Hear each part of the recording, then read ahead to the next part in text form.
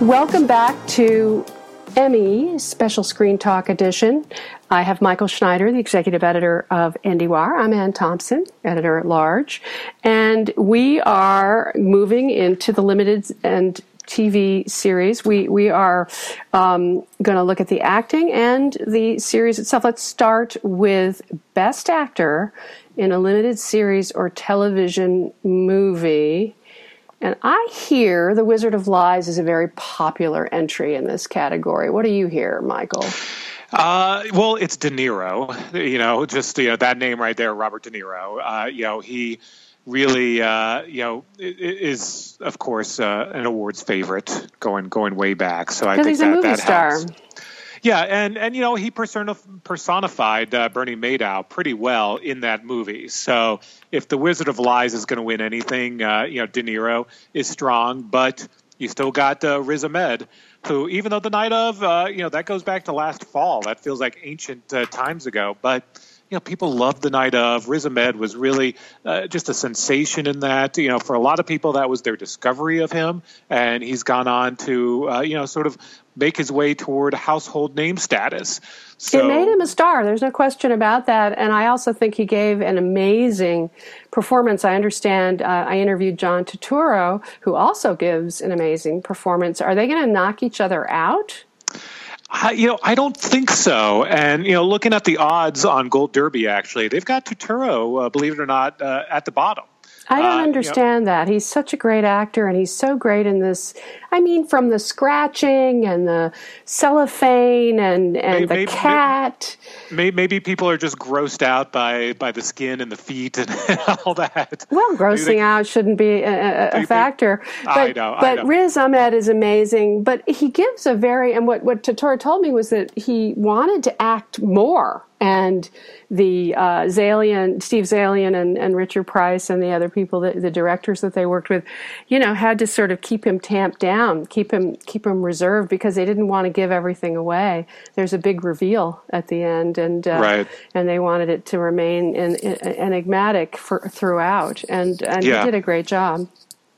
Yeah, so, clearly the front runner. It's a good year for Riz Ahmed. He's also nominated as a guest actor for Girls, as we know. So, he's got 2 chances to win an Emmy this year. So, don't bet against him. It's a great category, though. You mentioned De Niro. You've also got Jeffrey Rush from Genius, playing the elder Albert Einstein. Another movie star, although I hear good things about the younger Einstein as well. People seem to like him. Oh, it was a great 1-2 punch. You got Ewan McGregor from Fargo playing 2 roles, so that can't be understated. How some strong complaints that was. About his accent, though. I suppose, trying to perfect that northern Midwestern accent.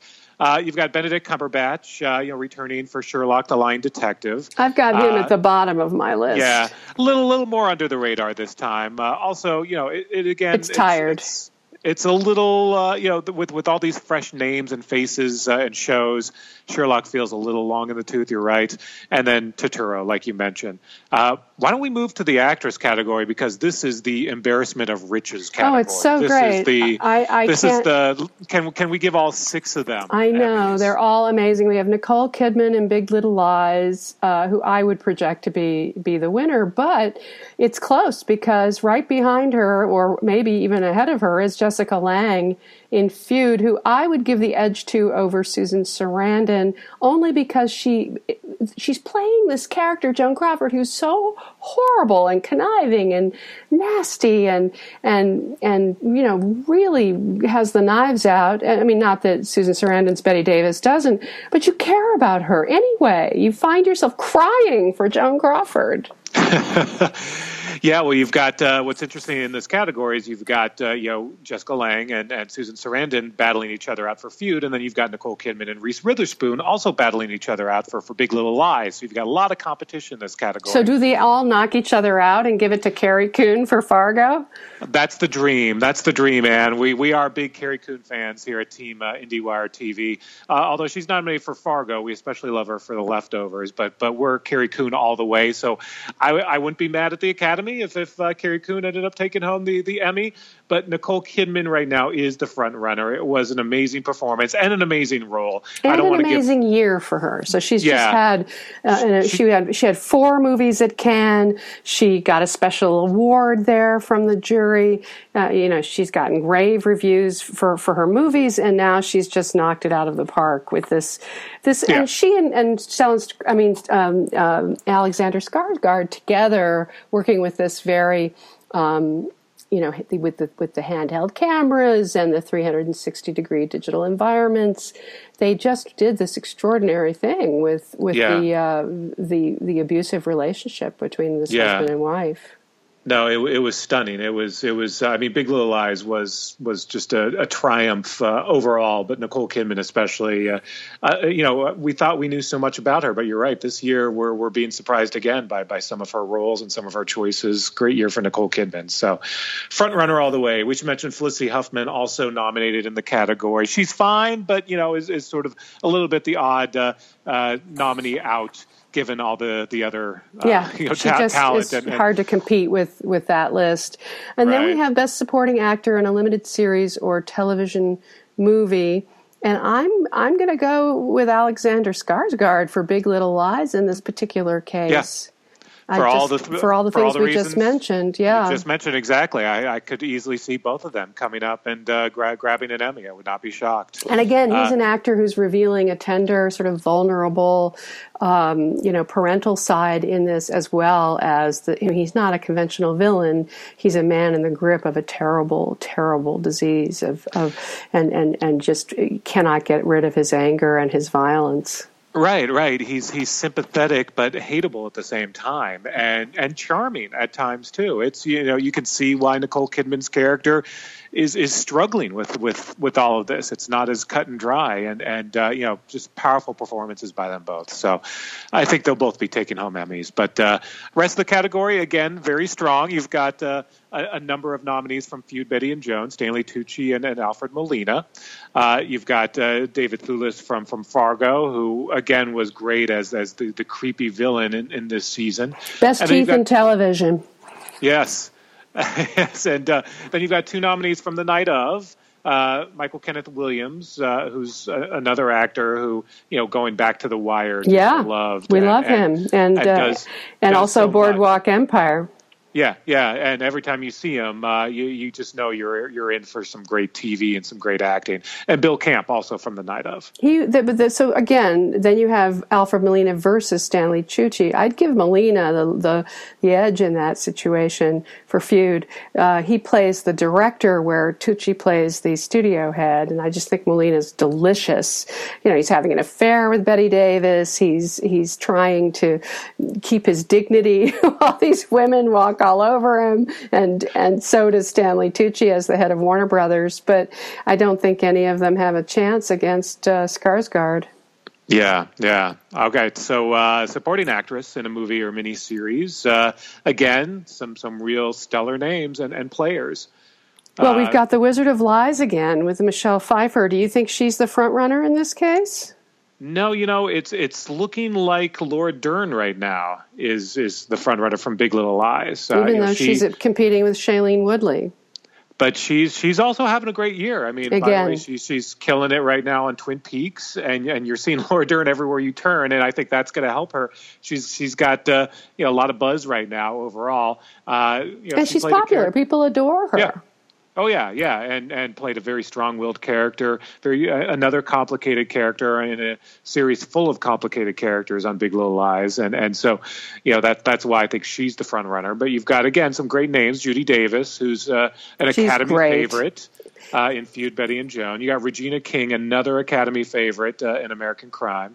Michelle Pfeiffer, like you mentioned, Shailene Woodley, like you mentioned, and then Jackie Hoffman in Feud, also. Yeah. So Judy Davis is competing with her co-star. Right. So another stacked category.